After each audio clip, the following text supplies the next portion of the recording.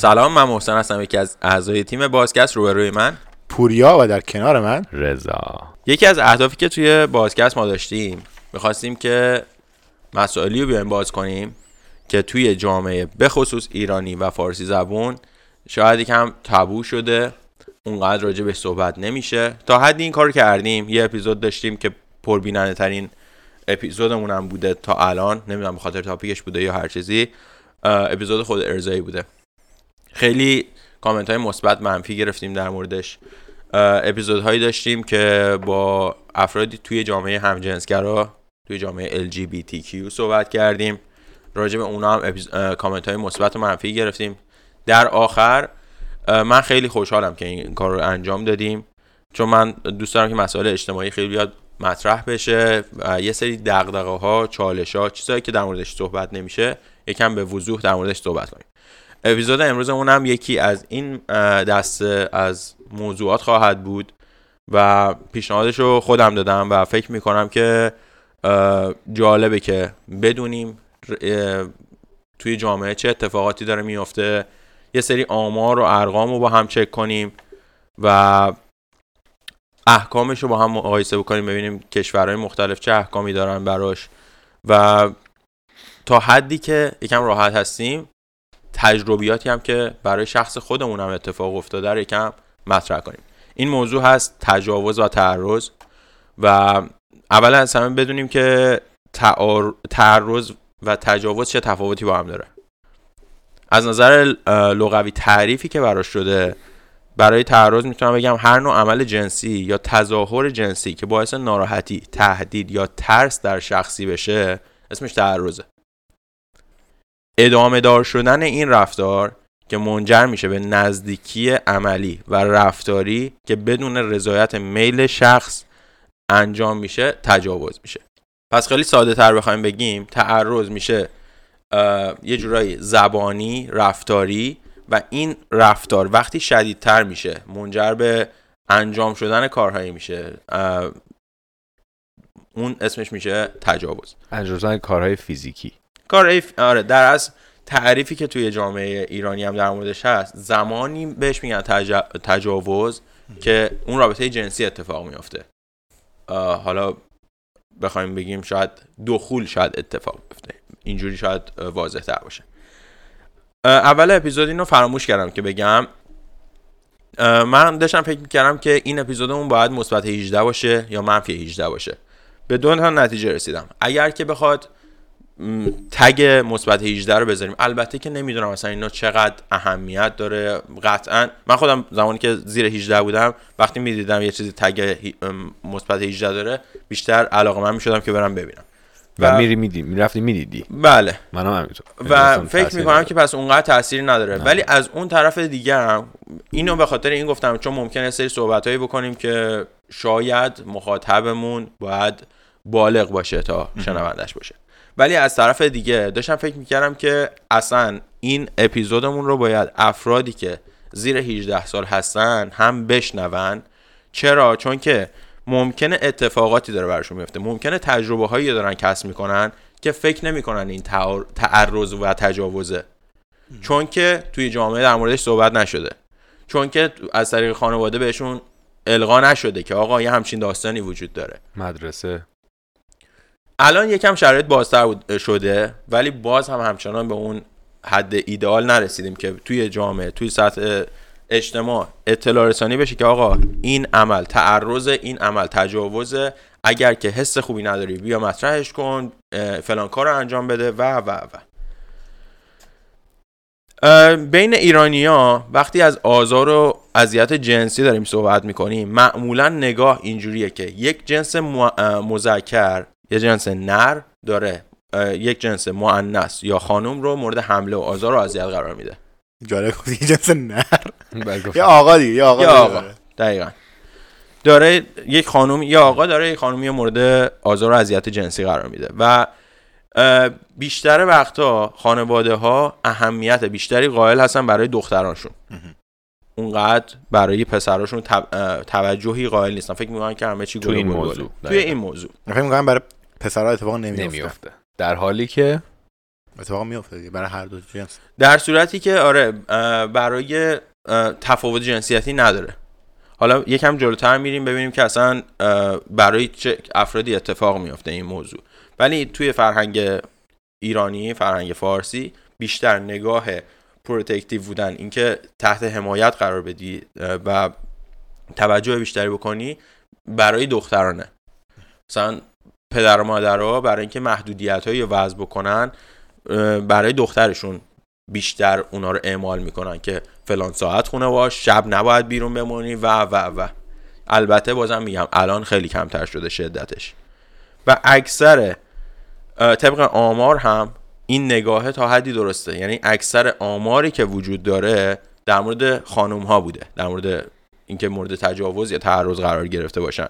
ناگفته نموند که این آمار برای پسرها هم هست ولی خب کمتر مقایسه چون کمتر گزارش شده، کمتر اینا بهش میرسیم. حالا پس همون آزادی عمله که پسرها دارن باعث میشه که یکم اونا رو حتی بیشتر از دخترها بیاد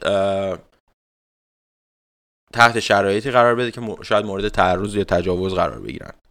و یه موضوع ناراحت کننده اینه که صحبت کردن در مورد این موضوع یه حالت تابو شده و زیر پوست شهر این قرار گرفته و نمیشه در موردش صحبت کرد و این خیلی واقعا جای ناراحتی و نگرانی داره.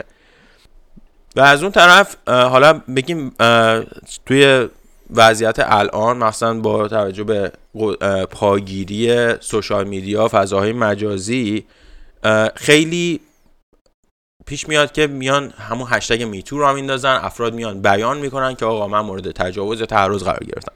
و این نگاهه یکم که بخوایم بیایم عمیق بشیم روش، میبینیم که اگر یه دختری یا یک خانومی بیاد اینو ابراز بکنه، اعلام بکنه که آقا از به عنوان مثال همون هشتگ میتو استفاده بکنه، من هم مورد تجاوز قرار گرفتم، اینجا یه حالت شکل قهرمانانه میگیره و نگاه جامعه نسبت به این شخص طوری هستش که ایول چقدر شجاعی که اومده اینو داره مطرح میکنه. ولی حالا همین قضیه بیاد اگه برعکس بشه، اگه یه پسری بیاد اعلام بکنه که آقا من مورد تجاوز یا تعرض قرار گرفتم، نگاه ها یکم متفاوته دیگه. اون حالت قهرمانانه رو نداره، یه حالت بین دوستاش ممکنه تمسخر بشه و ممکنه مورد آزار و اذیت زبانی بیشتری حتی قرار بگیره. خودتون یه همچین تجربه داشتین؟ من برای خودم اینطوری بود که وقتی میخواستم راجع به این اپیزود بیام صحبت بکنم و توش یه سری از تجربیاتی که خودم داشتم مطرح بکنم، همش داشتم فکر میکردم که نکنه که اینو مثلا خانواده‌ام بشنوه، نکنه که اینو دوستم بشنوه، بعد میاد مثلا چی میگه به من، میاد میگه او مثلا فلان موقع فلان اتفاق اینجوری. و در نهایت گفتم آقا من اصلا هیچ اهمیتی نمیدم و دوست دارم که سهم خودم رو توی این موضوع بیام بیان بکنم. از اونجایی که الان یه پلتفرمی یکم پا گرفته به عنوان بازکست، بیایم اینو یکم صحبت بکنیم، یکم تابو شکنی بکنیم و اینم خیلی واضح بگم که آقا وقتی داریم راجع به این مسئله صحبت میکنیم خیلی شجاعت خواسته، شهامت داشتیم که اینو داریم بازش میکنیم. پس این نگاهه یکم باید به نظرم عوض بشه که نگاهی که به یه پسری که داره اینو مطرح میکنه نگاه ترحم آمیز نباشه، نگاه تمسخر نباشه. چرا باید اون تفاوت باشه که دختره میشه قهرمان داستان که میاد الان داره مطرح میکنه، پسره یکم اون نگاه متفاوته بشه. و البته یه دختری هم داریم که اونم تجربیاتش حالا صحبتش هم انجام میده. آره. از اونم میشنویم. من بخوام بگم آره ما اومدیم وقتی که اومدیم کانادا این موضوع برامون گفته شد توی مدرسه. من می‌خواستم به اشاره کنم اتفاقا که اینجور چیزا هست. اصلا میگفتن توی مثلا دبستان، بیشتر دبیرستان و اینا زیاد صحبت نمی‌کردن ولی بیشتر دبستان. اتفاقا اینجوری بودش که اولین باری که یعنی من اگه درست یادم بیاد اصلا بی سی توی این دیستریکت منطقه اینجاش اومد به خانواده ها فراخوان زد، گفت که ما میخوایم این مسائل جنسی رو بر اساس مطالعاتی که انجام شده میخوایم بیاریم سطح پایین تر و از خانواده ها چیز گرفت، تعهد گرفت که میخواین فرزندتون در این تعهد نه رضایت‌نامه گرفت. رضایت گرفت که مثلا رضایت بود که میخواین فرزندتون در این کلاس ها شرکت کنه، برنامه در این پروگرام برنامه شرکت کنه، یا نه شما خودتون میخواین چیز کنین که مثلا پدر من هم برای من هم برای خواهرم امضا کرد که شرکت کنن. و مثلا ما کلاس 6 بودیم که اومدن مثلا صحبت میکردن برامون که مثلا بچه دار شدن چی جوریه، بچه نگهداری چی جوریه، بعد مثلا در مورد مسائل جنسی که دقیقاً تعارض چیه، تجاوز چیه، چی اسمش میشه تعارض. بعد مخصوصا برای بچه‌ها که مثلا برای ما یه مدل دیگه میگفتن ولی برای بچه‌ها یه جور دیگه، که مثلا مدلی که مثلا به بچه‌ها میگفتن مثلا جوریش که مثلا فردی ازتون مثلا یه همچین چیزی رو میخواد چجوری بهش بگین نه، به خانواده‌تون مثلا بگین، پدر مادرتون بگین، یا حتی اگه مثلا پدر مادرتون یه همچین چیزی از شما میخواد چجوری مثلا به کی بگین، چجوری بگین. بعد این تو کپیلانو ما اینجا میرفتیم دبستان به ما گفتن. بعد که رفتیم دبیرستان اونجا خب کلاس سکس اید داشتیم دیگه و خیلی قشنگ، خیلی بدون پرده. مثلا ما اول دبیرستان میشدیم، یعنی 15 سالگی 16 فکر کنم، 16 خیلی قشنگ. اصلا اومدن آموزش میدادن تو دبیرستان، اون کاندوم پخش میکردن که آقا اگه سکس هم میخوای داشته باشی سیف سکس داشته باشی، اگه میخوای سیف سکس داشته باشی صرفا کاندوم نیستش، دو طرف چه چیزایی رو باید با هم دیگه صحبت کرده باشین، چه قبلش مثلا چه چیزایی باید گفته باشه، رضایتمندیتون باید چه جوری باشه، اعلام رضایتتون باید چه جوری باشه. اینجوری نباشه که مثلا خیلی چیزای قشنگی رو گفتن و خیلی برام جالب بود و برام خب جدید بود. مثلا ما اصلا همچین چیزی رو خب تو ایران آموزش نداده بودن بهمون، خودمون یاد گرفته بودیم، از دوستامون شنیده بودیم و ناقص بود. اینجا مثلا خب خیلی قشنگ خانومی، آقایی، معلمی، کسی میاد توضیح میده و کلی وبسایت معرفی میکنن، کلی وقت مشاوره مثلا میدن که آقا مثلا اگه مشکلی داری بیا صحبت کن. حالا مثلا این بحث تجاوز فقط اینجا نیستش، خیلی ها هستن که در مورد بدن خودشون رضایت ندارن و اینم جزء همون چیز میشه که مثلا مورد تعارض قرار میگیرن، مثلا مسخرهش میکنن، نمیدونم تو فلانی، تو نمیدونم اینجات کوچیکه اینجات بزرگه، اینجوری مسخره میکنن و این خیلی خب طرفو اذیت میکنه. اینم جزء تعارض است حساب میشه دیگه. و اینا رو گفتن که آقا مثلا اوکیه، همه اینجوری نیستن. در مورد مثلا پورن توضیح میدادن که تو اپیزود رضام گفت مثلا پورن واقعی نیست، یه سری چیزایی رو داره نشون میده که ممکنه مثلا 5% جامعه اینجوریه و نباید باعث بشه که فکر کنی بدن تو اینجوری نیستش پس کامل نیستی. خیلی و مثلا یک دستبندایی هم بهمون دادن، اگه یاد باشه که دستمون میکردیم که مثلا برای مقابله با چیز بود، آزار جنسی بود که مثلا حمایت میکنیم از کسایی که آزار جنسی شدن. و من احساس میکنم این مشکلاتی که تو جامعه وجود داره و مثلا حالا اینجا کمتر نمیتونم بگم هست ولی بیشتر صحبت میشه، آموزشه. دقیقاً که این آموزش خیلی مهمه که این آموزش هم باید مستمر باشه. مثلا همین مثلا تو کلاس 6 به ما گفتن، بعد مثلا به بچهای کوچیک‌تر کلاس مثلا اول، دوم، سوم همه مدل‌های مختلف شروع میکنن میگن. و تو دانشگاه هم که حتی ما میریم، مثلا من دیروز داشتم این سیف نمیدونم چیه دانشگاه که باید مثلا بخونی امضا کنی، میخوندم قشنگ نزدیک به 20 صفحه در مورد اینا نوشته بود. هی تکرار میشه آقا مثلا اگر سوپروایزر اینجا داره اینجوری به تو میگه این آیا تعرض حساب میشه یا نه. چون یک مشکل دیگه هم که ما داریم نمیتونیم مشخص کنیم که این چیزی که گفته چیه، تعرضه یا نه، آیا ما باید برخورد بکنیم یا نه، که مثلا هی اینا رو یادآوری میکنن بهمون و این آموزشی من نظرم خیلی مهم‌تره. دقیقاً. ببین در مورد چیزی که گفتی، نگاه جامعه ها به این مسئله که مخالف این هستن که این آموزش تو جامعه باشه، اکثرا نگاه‌های خیلی دینی مذهبیه. نه فقط جامعه اسلام و ایرانی، خیلی جامعه‌های کاتولیکی که من دیدم که تو همین کانادا دارن زندگی میکنن، آمریکا زندگی میکنن، به مراتب سفت و سخت‌تر از حتی ایرانیان و اینا هم خیلی موافق این نیستن که توی مدارس این آموزش‌ها وجود داشته باشه. چرا؟ نگاهشون هم باز اینجوریه که این میاد تبلیغ میشه. تا حدی درست میگن، از اون طرف نکته‌های بدی که داره، تأثیرهای بدی که داره به نظرم بیشتره. مثلا این میمونه که توی یه جامعه‌ای ما بگیم که آموزش رانندگی نباشه، ولی افراد برای اینکه کارهای روزمرهشون رو انجام بدن لازمه که رانندگی بکنن. خب اینجا اگه این همه تصادف بشه، کشته کشتار بشه، خب مسئولش کیه؟ دقیقا همین داستان و اهمیت آموزشیه که گفتی و اون نگاه هم تا حدی قابل تحمله. ممکنه تبلیغ بشه، ممکنه اصلا بچه‌ای باشه که اینجور چیزا رو نشنیده باشه و وقتی الان متوجهش میشه یه جورایی جذاب بشه براش و مرتب شروع بکنه. خب بالاخره میفهمه، یعنی بالاخره میفهمه چیزا تو جامعه هست، نمیشه ما بگیم نیست صورت مثلا نمیتونیم پاک کنیم. این مسائل هست تو جامعه و بالاخره بچه در 5 سالگی، نمیدونم 10 سالگی، 12 سالگی، 18 سالگی، 20 سالگی بالاخره بهش میرسه، اکسپوز میشه. اکسپوز چجوری میگم؟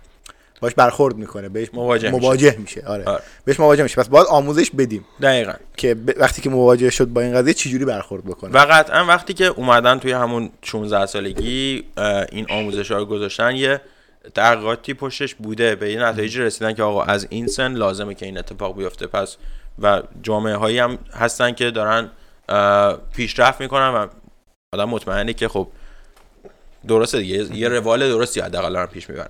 ولی در مورد اون استانداردهایی که پوریا اشاره کرد، واقعا هیچ استانداردی وجود نداره. تو جوامع مختلف، توی کشورهای مختلف، فرهنگ‌های مختلف، تعرض و تجاوز هر کدومش یه معنی خاصی داره، یه چارچوب خاصی براش مطرحه، احکامی که برای مبارزه باهاش وجود داره خیلی متفاوته، یا اینکه اصلا چه جوری به این نتیجه برسیم که اون تعارض بوده، تجاوز بوده یا نه اصلا هیچی نبوده، اینم خیلی متفاوته. من خیلی سعی کردم که یه آمار کلی بتونم پیدا کنم که ببینم آماری که مثلا ثبت شده چقدره. توی آمریکا مثلا سالیانه چیزی آماری که ثبت میشه حدود 250,000 مورد تجاوز در ساله و به گفته خیلی کارشناسای جامعه مدنی بیسیکلی خیلی اکثر گزارش هم ثبت نمیشه، یعنی اکثر آماری که وجود داره ثبت نمیشه. و همینطور تو ایران هم همینطوره. تو ایران که اوضاع به مراتب بدتر نسبت به آمریکا، چون نه با توجه نگاه جامعه‌ای که وجود داره نه مطرح میشه این مسائل، نه گزارش خاصی میشه و وقتی هم که میخواد گزارش بشه که یه تجاوزی اتفاق افتاده انقدر سفت و سخته، باید نمیدونم شاهد باشه، نمیدونم خیلی داستانایی داره که اگه شخصی بخواد بره تمام این مراحل رو طی بکنه شاید کلی ازش زمان، انرژی و هزینه بگیره. به خاطر همین شاید ترجیح بده که سربسته نگهش داره، اصلا جایی اعلام نکنه که نه با اینجور مسائل دست و پنجه نرم بکنه و به نتیجه هم نرسه. و این خیلی جای ناراحت کننده و نگران کننده است. حالا دوست داشتم که یکم از تجربه من بگم که الان علم جرم شناسی به جای رسیده که به راحتی مثلا اگر تجاوز اینترکورس یا مثلا دخولی چیزی اتفاق افتاده باشه به راحتی متوجه میشن، میفهمن که مثلا نمونه دی ان ای میگیرن، اصلا اون واژن رو بررسی میکنه پزشک قانونی، متوجه میشه که آقا مثلا این رابطه جنسی با فورس بوده، یعنی به زور کرده این کارو یا نه خودش خواسته، یا مثلا کی بوده، حتی زمانش هم میتونن در بیارن و میتونن به راحتی با تست دی ان ای بفهمن که آیا این فرد حتی اگه مثلا از کاندوم استفاده کرده این فرد تجاوز کرده به این فرد یا نه. و الان این مراحلش خیلی راحتی، مثلا اگر کسی شاکی بشه در کانادا، کسی شاکی باشه، پزشک قانونی و قانون موظف طرف بره این مراحل رو انجام بده و تستا رو انجام بده و قشنگ مشخص میشه که آیا این صورت گرفته یا نه. این خیلی علم پیشرفت کرده تو این قضیه. من می‌خواستم در مورد تجربه خودم صحبت بکنم. من کسی مورد تجاوز قرار ندادم، تا حالا مورد تجاوز قرار نگرفتم، ولی مورد تعرض قرار گرفتم و زمانی که مورد تعرض قرار گرفتم فکر نمی‌کردم که این مورد تعرض قرار گرفتن، اصلا نمیدونستم که همچین چیزی وجود داره. و بعد گذر زمان به هر حال اطلاعاتی کسب کردم، بعد ذهنم فلش بک میزد به اون روز که آقا فلان روز پس این تعرض بوده در مقابل من. اولین موردی که اتفاق افتاد، من اول دبیرستان بودم، 15 سالم بود، بدترین دوره تحصیلیم بود. راهنمایی تموم شده بود، وارد دوره دبیرستان شده بودم. اونجا همش این موضوع رو به ما القا می‌کردن که شما دیگه بچه نیستین، دیگه بچه ننوازی نباید در بیارین و باید مثل آدم بزرگ رفتار بکنین. حالا کسی که 15 سالشه، ما فکر می‌کنیم الان مثلا دوره راهنمایی 3 ساله راهنمایی که تموم شده، ما الان مرد گنده شدیم که میتونیم مثلا زندگی رو بچرخونیم، انقدر که اینجور چیزا رو به ما منتقل میکردن. به جرئت میتونم بگم بدترین دوره تحصیلیم بود، بدترین آمار معدلی و درسی رو اینا رو اون زمان من داشتم. چی شد اصلا؟ چه اتفاقی افتاد؟ من توی 15 سالگی ریشم نسبت به همسن سالم دیرتر در اومد، ولی الان ماشاءالله دیگه تو چشم هم داره میره. خب اون زمان همه به قول خودشون ریش فابریک، سیبیل فابریک دارن در میارن، پسرها به زشت‌ترین حالت ممکن میرسن و من توی اون دوران هنوز نه ریشم در اومده بود، خیلی صورت صاف و ساده و سفید مفیدم که هستم دیگه. تمام در از اولویت هایی که باید میداشتم برای اینکه مورد توجه افرادی که بخوان افراد دیگه مورد تعرض قرار بدن و یه جورایی داشتم و وارد انگار یه دنیایی شده بودم که همه دور و برم هیولا بودن، از همکلاسی‌ها گرفته تا معلم‌ها گرفته تا مسئولین مدرسه. از چه لحاظ؟ از این نظر که میگم وقتی با همکلاسی‌ها مقایسه می‌کردم اکثریت اون ریشه فابریکشون در اومده بود، به زشترین حالت ممکنه رسیده بودن، به بلوغ داشتن میرسیدن و یه سریاشون که قلدرتر هستن و بزرگتر هستن میتونن به خودشون اجازه اینو میدن که بولی بکنن افراد دیگه یا قلدربازی بخوان در بیارن. اونجا دیگه پا میگیره و انقدرم که تو گوششون کردن که شما دیگه مرد شدین، بچه ننه‌بازی نداریم. همش این حالت رو داری که حتی اگه یکی داره برات قلدری میکنه نباید به کسی اعلام بکنی، باید بپذیری اینو به خاطر اینکه تو دیگه مرد شدی. کاملا اشتباهه. توی هر سن و سالی اصلا ربطی نداره تو دبستان باشی، دبیرستان باشی، راهنمایی باشی، دوره سربازیت باشه، هر جا مورد تعرض قرار گرفتی، هر جا مورد قلدری قرار گرفتی، باید به مسئول مربوطش اعلام بکنی. خیلی مهمه که آدم مسئول مربوطه اون موقع رو بدونه. چرا میگم همه دور و بریام هیولا بودن؟ به خاطر اینکه مسئولین مربوطه افرادی بودن شاید به مراتب بدتر از همکلاسی‌ها. همکلاسی‌ها میگم اون داشتن کم کم شکوفا میشدن، به سن بلوغ داشتن میرسیدن. آره. و من این حالت رو داشتم که پشت سرم مثلا حرف میزنن، یعنی که آره مثلا به شوخی یا به مسخره بازی تمسخر کردن، آره فلانی سفید مفیده. اوکی. و این بار سنگین رو من توی دبیرستان، توی اول دبیرستان کشیدم با خودم. دوم دبیرستان خدا رو شکر ریشمون در اومد و زد یهو تو چش و چالمون رفت، با ابروهامون هم پیوند خورد. ولی توی اول دبیرستان اینو من این سنگینی رو به دوش کشیدم. خیلی جاها به هم فشار اومد و از 1 سال قبلش فکر کنم شروع کردم برم تکواندو، کلاس تکواندو برم. چرا؟ که بتونم منم با اون قلدرها، با کسایی که بولی میکنن یه جورایی کیپ اپ بکنم، بتونم مقابلشون وایسم. رفتم تکواندو.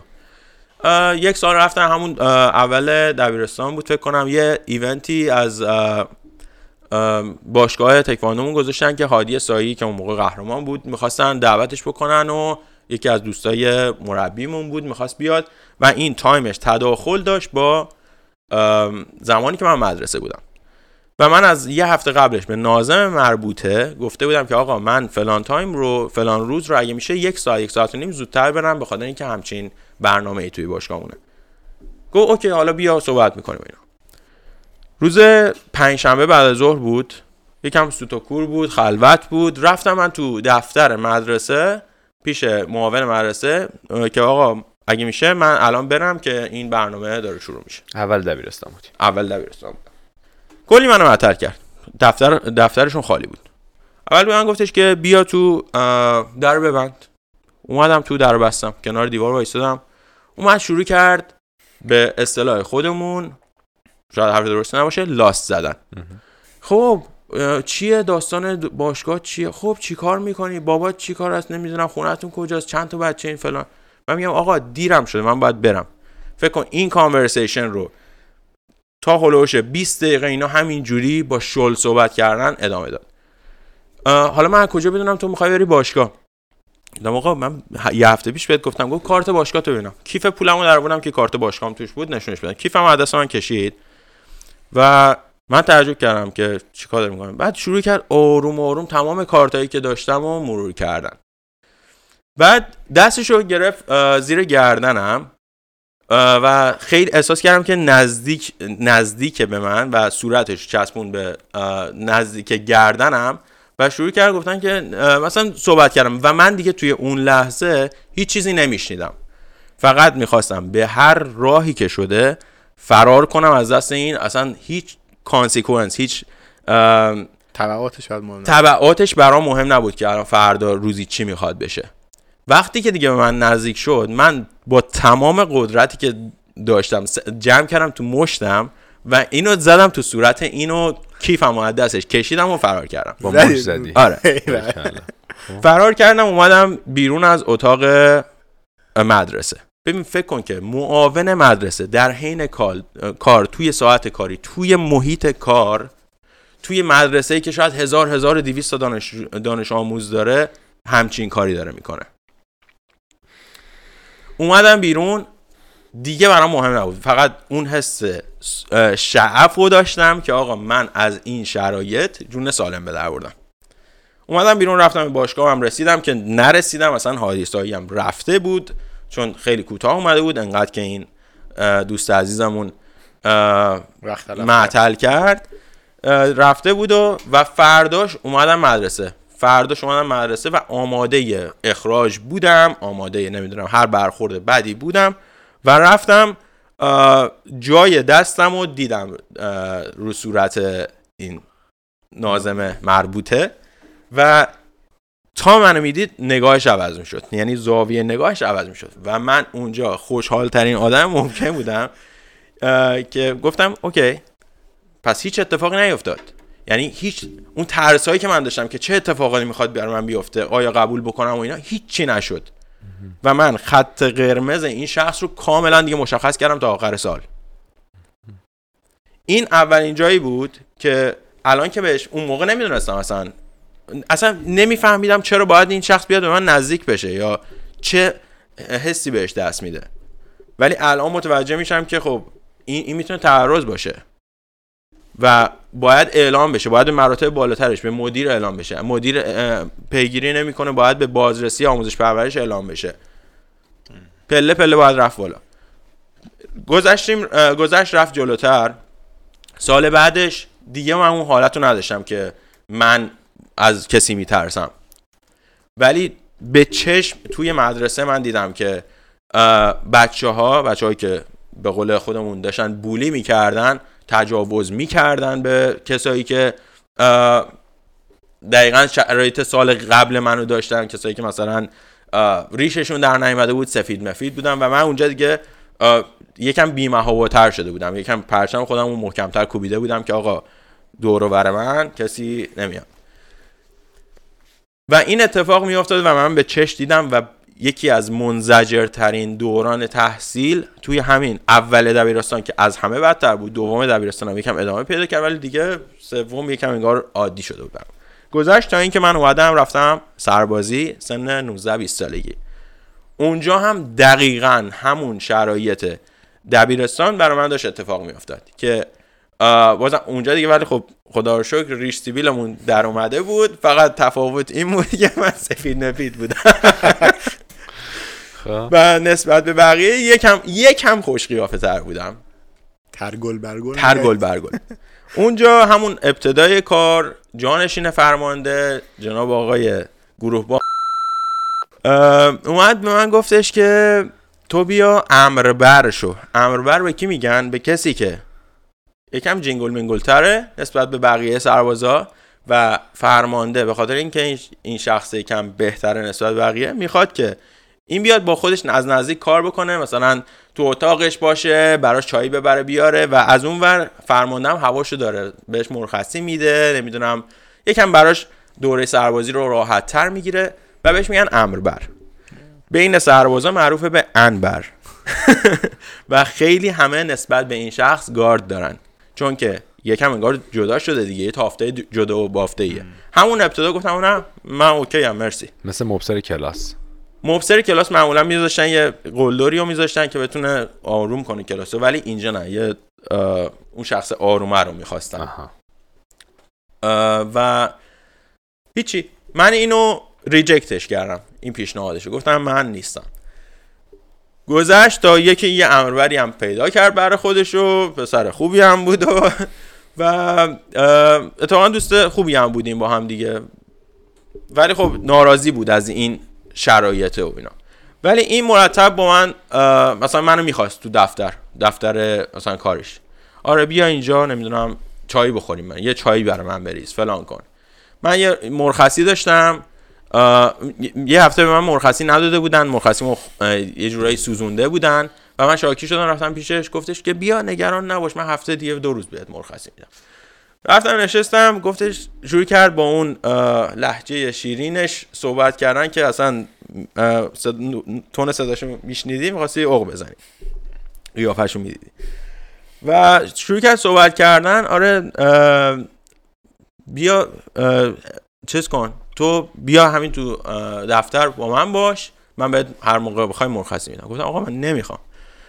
بعد خلاصه شروع کرد به قول خودمون دوباره لاست زدن، آره بخواب رو تخت، امشب اینجا بخواب، من فردا بهت مرخصی میدم. گفتم من خودمو میزدم به اون راه که مثلا شوخی داری میکنه، میگم میخندم باهاش و تمام، با شوخی رو بگو بخند ردش میکردم. و دیگه دیدم خیلی گیر داده، من سریع خوابیدم، بلند شدم گفتم آقا من خوابیدم تموم شد اوکیه دیگه الان. گفت نه بخواب نمیدونم پاهاتو واکن. ببین اینی که گفت دیگه من بلند شدم گفتم باتل پاهاتو واکن. آره یه سری پیشنهادات دیگه داد که نمیدونم میگم واضح میگم، گفتش که من اگه مثلا بخوام که امشب اینجا بخوابی چیکار میکنی؟ گفتم آف کورس من که نمیخوابم اینجا، نمیخوام مرخصی هم نمیخوام. گفت من اگه آلتم رو بذارم الان تو دهنت چیکار میکنی؟ گفتم این کارو باید برای زنت بکنی. گفت من زن ندارم که. گفتم دوست دختر بگی درست میشه. گفت کسی با من دوست نمیشه. گفتم ببین مرخصی به من بده، من میرم بیرون برای تو یه دوست دختر پیدا میکنم. تو همین حالت بودم که داشتم بلند صحبت میکردم که یکی از بیرون صدای منو بشنوه و بیا در وا کنه. و خوشبختانه همون موقع یکی در رو زد و این شخص انگار عصبانی شده بود، انگار که نه عصبانی شده بود که به چیزی که میخواسته اتفاق نیفته نرسیده، شروع کرد داد و بیداد کردن، چایی و زد ریخت که اینجا رو جمع کن و نمیدونم تا جمع نکردی از اینجا بیرون نمیری. و بعد از خواستنش رفت بیرون و من خدا رو شکر کردم که این شخص رفت بیرون و من از اون اتاق اومدم بیرون و دیگه کلا هر موقع صدا میکرد رومو اونور میکردم دیگه، کلا اونم فاصله‌ش رو حفظ کرد وقتی دید که این چیزایی که میخواد نمیرسه. ولی چند وقت بعدش که توی همون دوره آموزشی سربازی بودم، این شخص با یک نفر دیگه تونست به اون هدفش برسه و توی یه چند روزی معمولا اردو میبرن و توی چادر من دیدم و شنیدم که با یکی از سربازایی که میتونست غلبه کنه بهش این اتفاق افتاد و مورد تجاوز قرار گرفت. اون شخص در مورد من تعرض بود، در مورد اون شخص دیگه تجاوز بود. و من اینا رو کم کم به مرور زمان بود که متوجه شدم و بعد از دوره سربازی تازه متوجه شدم که آقا یه ارگانی هست به اسم بازرسی که من اگه به اینا اعلام بکنم یه بلای سر اینا میارن، تعلیقشون میکنن و رسیدگی میشه به اینجور چیزا. فقط آموزش ندیده بودم، فقط نمیدونستم که آقا تعرض چیه، تجاوز چیه، این وقتی این اتفاق میفته اینا باید چجوری اعلام بشه. و اینا رو همیشه تو ذهنم بود که آقا اینا باید مطرح بشه. اگه یکی به من میگفتش که اگه فلان جانشین فرمانده، اگه فلان ناظم مدرسه، فلان معلم یه همچین درخواستایی داره، یه همچین نگاهی داره، باید جواب داده بشه. دلیل اینکه دوست داشتم این اپیزودو با هم داشته باشیم این بود که یه اطلاع رسانی بشه. به نظرم باید توجه به پسرها هم بیشتر بشه. محدودیت خیلی کار نمیکنه. ولی توجه داشته باشین که چه اتفاقاتی داره میفته، ازشون دوستانه بپرسین، یه حس راحتی وجود داشته باشه بین پدرها مادرها. فقط این خطر تجاوز، آزار و اذیت جنسی فقط برای دختران نیست. خدا رو شکر میکنم که من مورد تجاوز قرار نگرفتم، ولی اون تعرضا خیلی میاد تو ذهنم و این مورد آزار و اذیت جنسی چیزیه که میتونه اصلا زندگی اون شخص رو بگردونه. حالا میگم برای من اونقدر چیز فاجعه باری نبود. یکی از دوستامون که حالا خانوم هست و میخواد که اوکی بوده که یعنی تجربیاتش هم در میون بذاره، اونم خیلی شهامت میخواد، تشکر میکنیم ازش. احتمالا برای اون خیلی سنگین تر بوده مواردش، ولی میگم همیشه این خلأ رو حس میکردم که راجع به اینجور مسائل آگاهی ندارم و نمیتونم جایی بیانش بکنم. آقا همه جا یه احکامی وجود داره، مؤسسات مربوطه‌ای برای رسیدگی به اینجور مسائل هست. اینا رو آگاه باشید و اگه لازمه به دیگران هم اعلام بکنید. خیلی ممنون واقعا که اشتراک گذاشتی. شهامت میخواد واقعا این چیزایی که گفتی رو. آره حالا من چند تا نکته دارم میگم، ولی دوست دارم که از دوست خوبمون بشنوم و ببینم مثلا کلا چی فکر میکنی. واقعا ممنون از محسن به خاطر شرکت کردن این تجربیات. با عنوان کسی که تو جایگاه مشابه قرار گرفتم میدونم که چقدر سخته حرف زدن راجبش. بعد واقعا دم آدم هایی که انتشار آگاهی رو رسالت خودشون میکنن و بابتش بها میدن گرم، همسال محسن و خیلی ها که چون قطعا نه راحت توی لحظه راجبش حرف زدن، نه بعد عواقبی که باید پرداخت کنی بالاخره نظر آدم ها، اطرافیان، خانواده، دوست آشنا. و اینکه در مورد پسرها متاسفانه این چیز بدتره، واقعا جای تأسف داره. دقیقا همونجور که محسن گفت، وقتی که خانم ها راجع به این مسئله حرف میزنن خوشبختانه اخیراً مورد حمایت قرار میگیرن. اکثر کسی تمسخرشون به اون صورت نمیکنه. البته که همه جا هم اینطوری نیست، ولی میدونم هنوز خیلی صداهایی هست که خفه میشه در گلوتون که جرأت ندارن یا فضای امنی ندارن، که یعنی حتی یک نفر رو ندارن که این موضوع رو بهش بگن، اون امنیت و اون فضا رو، اون آگاهی رو ندارن. هنوز خیلی فاصله داریم با جایی که بتونیم بگیم زنها همشون یا اکثریتشون میتونن با خیال راحت از حمایت شدن از این تجربه حرف بزنن. اما خب خوشبختانه این فضا باز شده، خیلی ها این حمایت رو گرفتن و منم خیلی بابتش خوشحالم، بابت اینکه این فضا وجود داره که ما بتونیم از تجربیات تلخمون بگیم که یک دیگه هم بفهمن تنها نیستن و دو بدونیم باید باهاش چی کار بکنیم اصلا.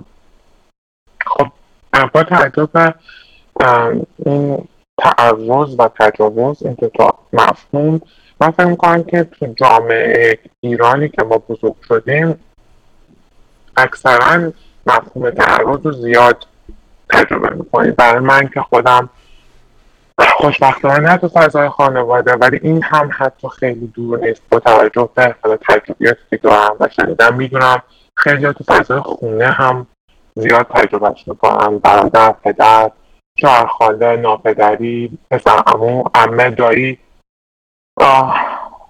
واقعا دردناکه ولی خب واقعیته. اما خب برای من تو فضای بیرون از خونه اتفاق میافتاد. توی اولین تجربه هم از تعرض همون توی 5-6 سالگی تو تاکسی بود که تو بغل مادرم بودن و یه آقایی داشت با پای من بازی میکرد و من نمیفهمیدم چرا این کار میکنم. دقیقا مثل حرف محسن که میگفت من اصلا نمیفهمیدم اون داره چرا این کار میکنم، ولی من خیلی کوچیک بودم، حتی هنوز مدرسه نمیرفتم، اینو مطمئنم. و فقط احساس خیلی بدی داشتم، ولی حتی مامانم هم نمیگفتم و نمیدونم چرا که مثلا میذاشتم اون اتفاق ادامه پیدا کنه. از این دست اتفاقات توی تاکسی، توی اتوبوس، توی دانشگاه، از طرف استاد دانشگاه، از طرف کسی هیئت علمی دانشگاه هنر تهران بود، از طرف چه میدونم دوست و غریبه و آشنا خیلی تجربه کردم و کم کم به قولی اول بحثمون این جمله عجیب که تجربه خیلی سخت میره، اول امتحان میگیره بعد درس میده، دقیقا قضیهش همینه. من اول هی امتحان دادم، انقدر افتادم و نمره هم پایین شد و خلاص انقدر سیدی خوردم از این تجربه که فهمیدم که اوکی وقتی تو هم تو شرط قرار میگم چطور از خودم دفاع کنم و چی بگم و واقعا راحت نبود، واقعا بهای زیادی داشت، ترس داشت. اما تجاوز به عنوان کسی که تجربهش کردم میخوام الان اختصاصا در مورد این تجربه حرف بزنم. من یه دختر نوجوان بودم از یک خانواده سنتی توی یک شهر کوچیک، تازه دانشگاه قبول شده بودم و به نوعی به اولین حالا مثلا پسر زندگی و مثلا شما تفاهم داده بود و مثلا دیالوگ هایی که گذشته بود مثلا در حد 1-2 هفته خیلی نرمال و خب پر از هیجان و شوق نوجوانی، رابطه نوجوانی. تا اینکه یه جمعه بود، جمعه صبحی که خانواده من خونه نبودن و من به این آدم گفتم که من تو تنهام و اون آدم هم گفت که اوکی من بیام. منم خب برم من بکنم که آره یه فیلم میبینیم مثل فیلم های مثلا نوجوانی که یه فیلم های تینیجی که مثلا دیده بودم از هالیوود که حالا مثلا با فیلم میبینن تو نفری میخورن، یه همچین چیزی تو ذهن من بود. حالا نخوام خیلی هم بگم خیلی مثلا مثبت داشتم فکر میکردم که نهایتا دستمو میگیره، دستمو میبوسه، موامو نوازش میکنه. حالا یه بوسه در اوج رویاهام اگه خیلی عالی پیش میرفت یه بوسه هم میتونستم تصور کنم، ولی وقتی اومد و ایشون هم یه پسر مثلا 22 ساله خیلی هیجان زده، مثلا 5 دقیقه نشد، یعنی تیتراژ فیلم هنوز تموم نشده بود که ایشون شروع کرد به محکم بغل کردن من و دیگه خیلی سریع و شدید شد و زیر گردن منو بودن و بوسیدن و من از همون لحظه بدنم رفت توی شوکی که حتی قدرتشو نداشتم که بگم یعنی چی؟ چرا داری این کار میکنی؟ چیه؟ چی شد؟ چرا؟ فقط بغض زده بدنم کاملا لمس شد، کاملا بی اختیار شد و تموم شد، یعنی اتفاق افتاد و من هیچ مقاومتی نکردم، هیچ مقاومتی، یعنی حتی یک جمله نتونستم به زبون بیارم و اصلا نمیفهمیدم داره چی میشه. به قول این تجربه رو منم داشتم که محسن گفت من حتی نمیشنیدم، حتی شاید نمیفهمیدم داره چه اتفاق میفته، فقط شد که بودم که این یعنی چی؟ چرا این کارا رو میکنم؟ و به عنوان حالا این اتفاق توی 10 سال پیش بود، رسانه، مدیا، همه چیز خیلی تاثیر هنوز کم بود، اطلاعات من توی زمینه خیلی خیلی کم بود، هیچ رابطه قبل از اون به جنس مخالفان نداشتم، مثلا در حد برادر و پسرمون، فامیل، مثلا تماس ما با پسر همین بود.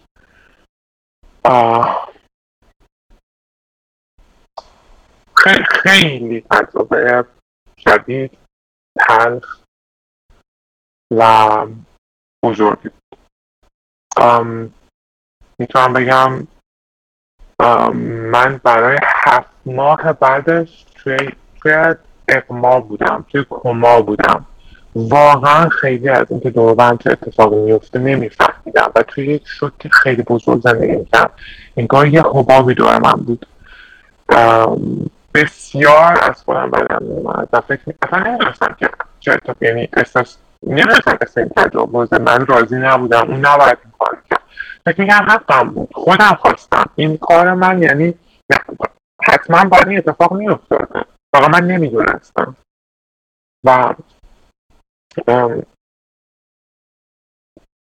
این همش خودم با بستم میکنستم، از خودم خیلی بدم میومد و تلخترین قسمتش این بود که فکر میکردم که چون این اتفاق افتاده بین من و این آدم، من دیگه باید با این آدم بمونم، این آدم میگم آینده زندگی منم. و خب اجازه دادم که این آدم برای چند سال متوالی تو زندگی من باقی بمونه و کارش رو ادامه بده.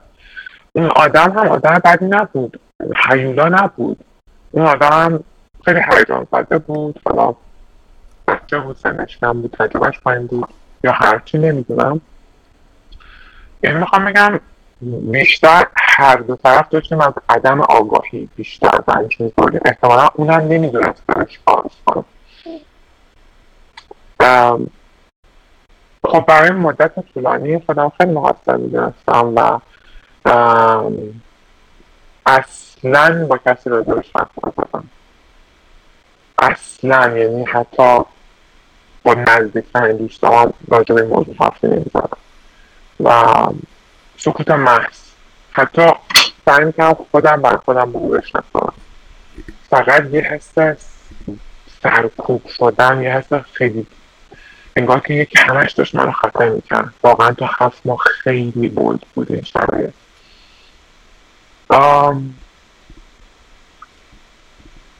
من اون موقع نمیدونستم که اسم این تجربه بوده، حتی تا چند سال بعد هم نفهمیدم، چون فکر میکردم که خب من خودم به یادم گفتم بیا، خودم درش باز کردم، خودم روش مشتر میوه گذاشتم و خودم بجوزم بیا تو اتاقم رو تختم کنم بشینم، پس حتما لایقش کنم. الان با اطلاعاتی که الان دارم میدونم من هیچ تقصیری نداشتم، من اصلا سزاوار اون تجربه نبودم و دیگه خودم مقصر نمیدونم. آغوش خودم بر خودم باز کردم، به خودم میگم میدونم ضعف خوردی، میدونم دردناک بود و حتی الان میتونم بگم اون آدم رو تا حد خیلی زیادی بخشیدم و میتونم بگم این تجربه من انقدر درسای بزرگی داد، انقدر من رو امتحان انقدر سختی بود که منو خیلی قوی کرد، ولی خب میگم بهای خیلی خیلی سنگینی هم داشت. علت اینکه نمیخوام اسمی از من برده باشه یا صدای من واضح باشه اینه که خب نمیخوام خطری واسه اون، یعنی نمیخوام فرصت تغییر از اون آدم بگیرم، چون میدونم اون آدم از روی ناآگاهی این کار کرده بود، نه از اینکه بخواد من رو زجر بده یا عذاب بده. ولی این فضا رو واقعا فرصت خیلی خیلی خوبی میدونم برای اینکه با کسایی که این تجربه داشتن صحبت کنم، یعنی به عنوان کسی که اونجا بوده این تجربه رو عمیقا درک کرده و بهاش رو داده، بگم که تو اصلا مقصر نیستی که دخترش بسته، اگه تو همچه شرایطی سر گرفتی اصلا سزاوارش نبودی، به هیچ عنوان تقصیر تو نبوده. این اولین قدمه به نظر من، چون ما به محض اینکه این موضوع رو به خانواده بخوایم بگیم، به دوست آشنا میگن خب خودت گفتی، خودت کردی، خودت خواستی، این تقصیر تو بود.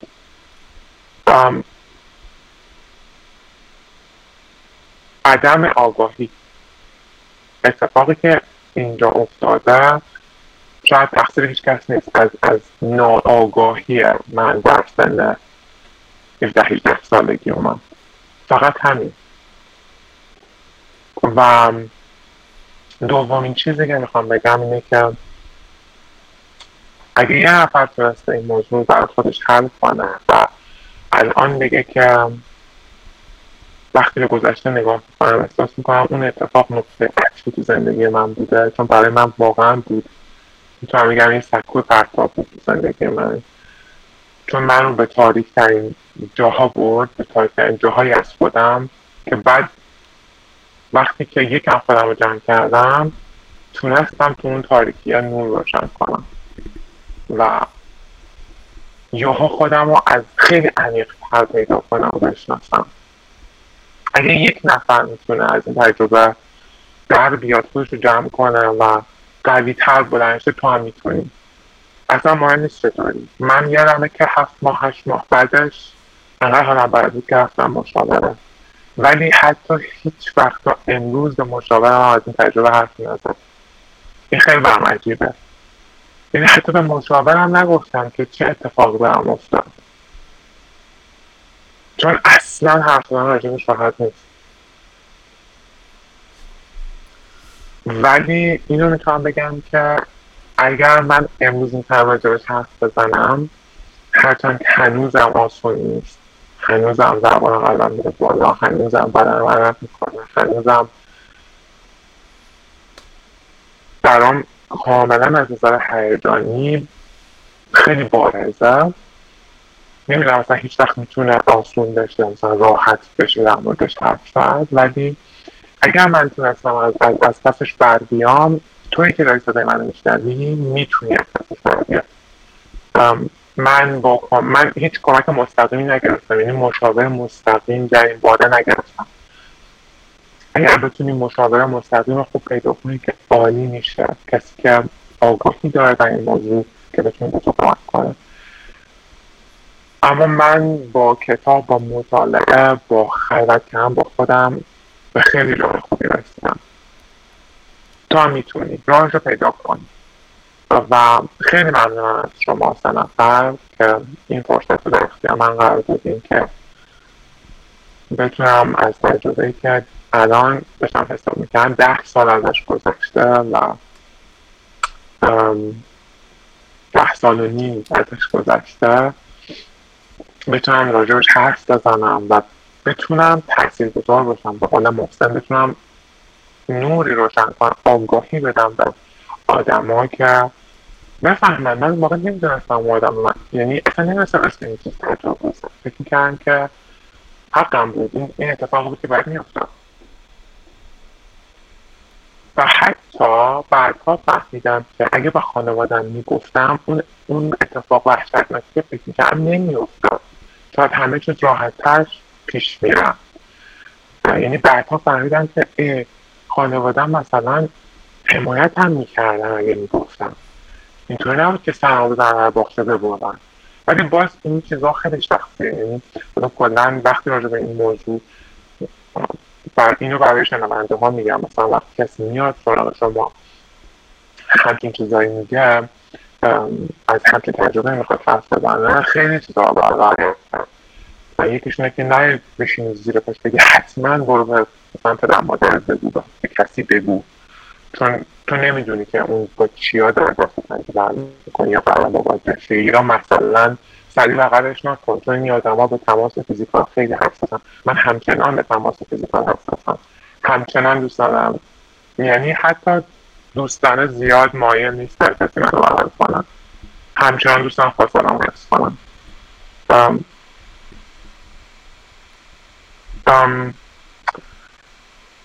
خیلی خیلی چیزای زیادی میشه در این رابطه گفت، فرصت خیلی محدوده. فقط همین در همین حد که تونستم از تجربه‌ام بگم، از این فرصت استفاده کنم و بگم من امروز به گذشته نگاه میکنم، با وجود پخت تو گلوم لبخند میزنم و میگم همه اون تجربیاتی که من ساخته، من الان اینجام به خودم افتخار میکنم، از دستش برآمدم و توی که صدای منو میشنوی از دستش برمیاد. همین. مرسی از خدمتتون. خیلی به نظر من بجا و درست بود که این صحبت رو داشته باشیم حتما. خیلی اپیزودمون فکر می‌کنم الان شده حدود 1 ساعت شده. من خیلی صحبت‌ها دارم برای حرف زدن، خیلی چیزا دارم بگم، خیلی داستان‌ها دارم توضیح بدم، ولی میذاریم برای یه جلسه دیگه. صحبت عالی بود. اگه صحبتی نیست همینجا قطعش کنیم. خدا نگهدار دوستان. خداحافظ. خداحافظ.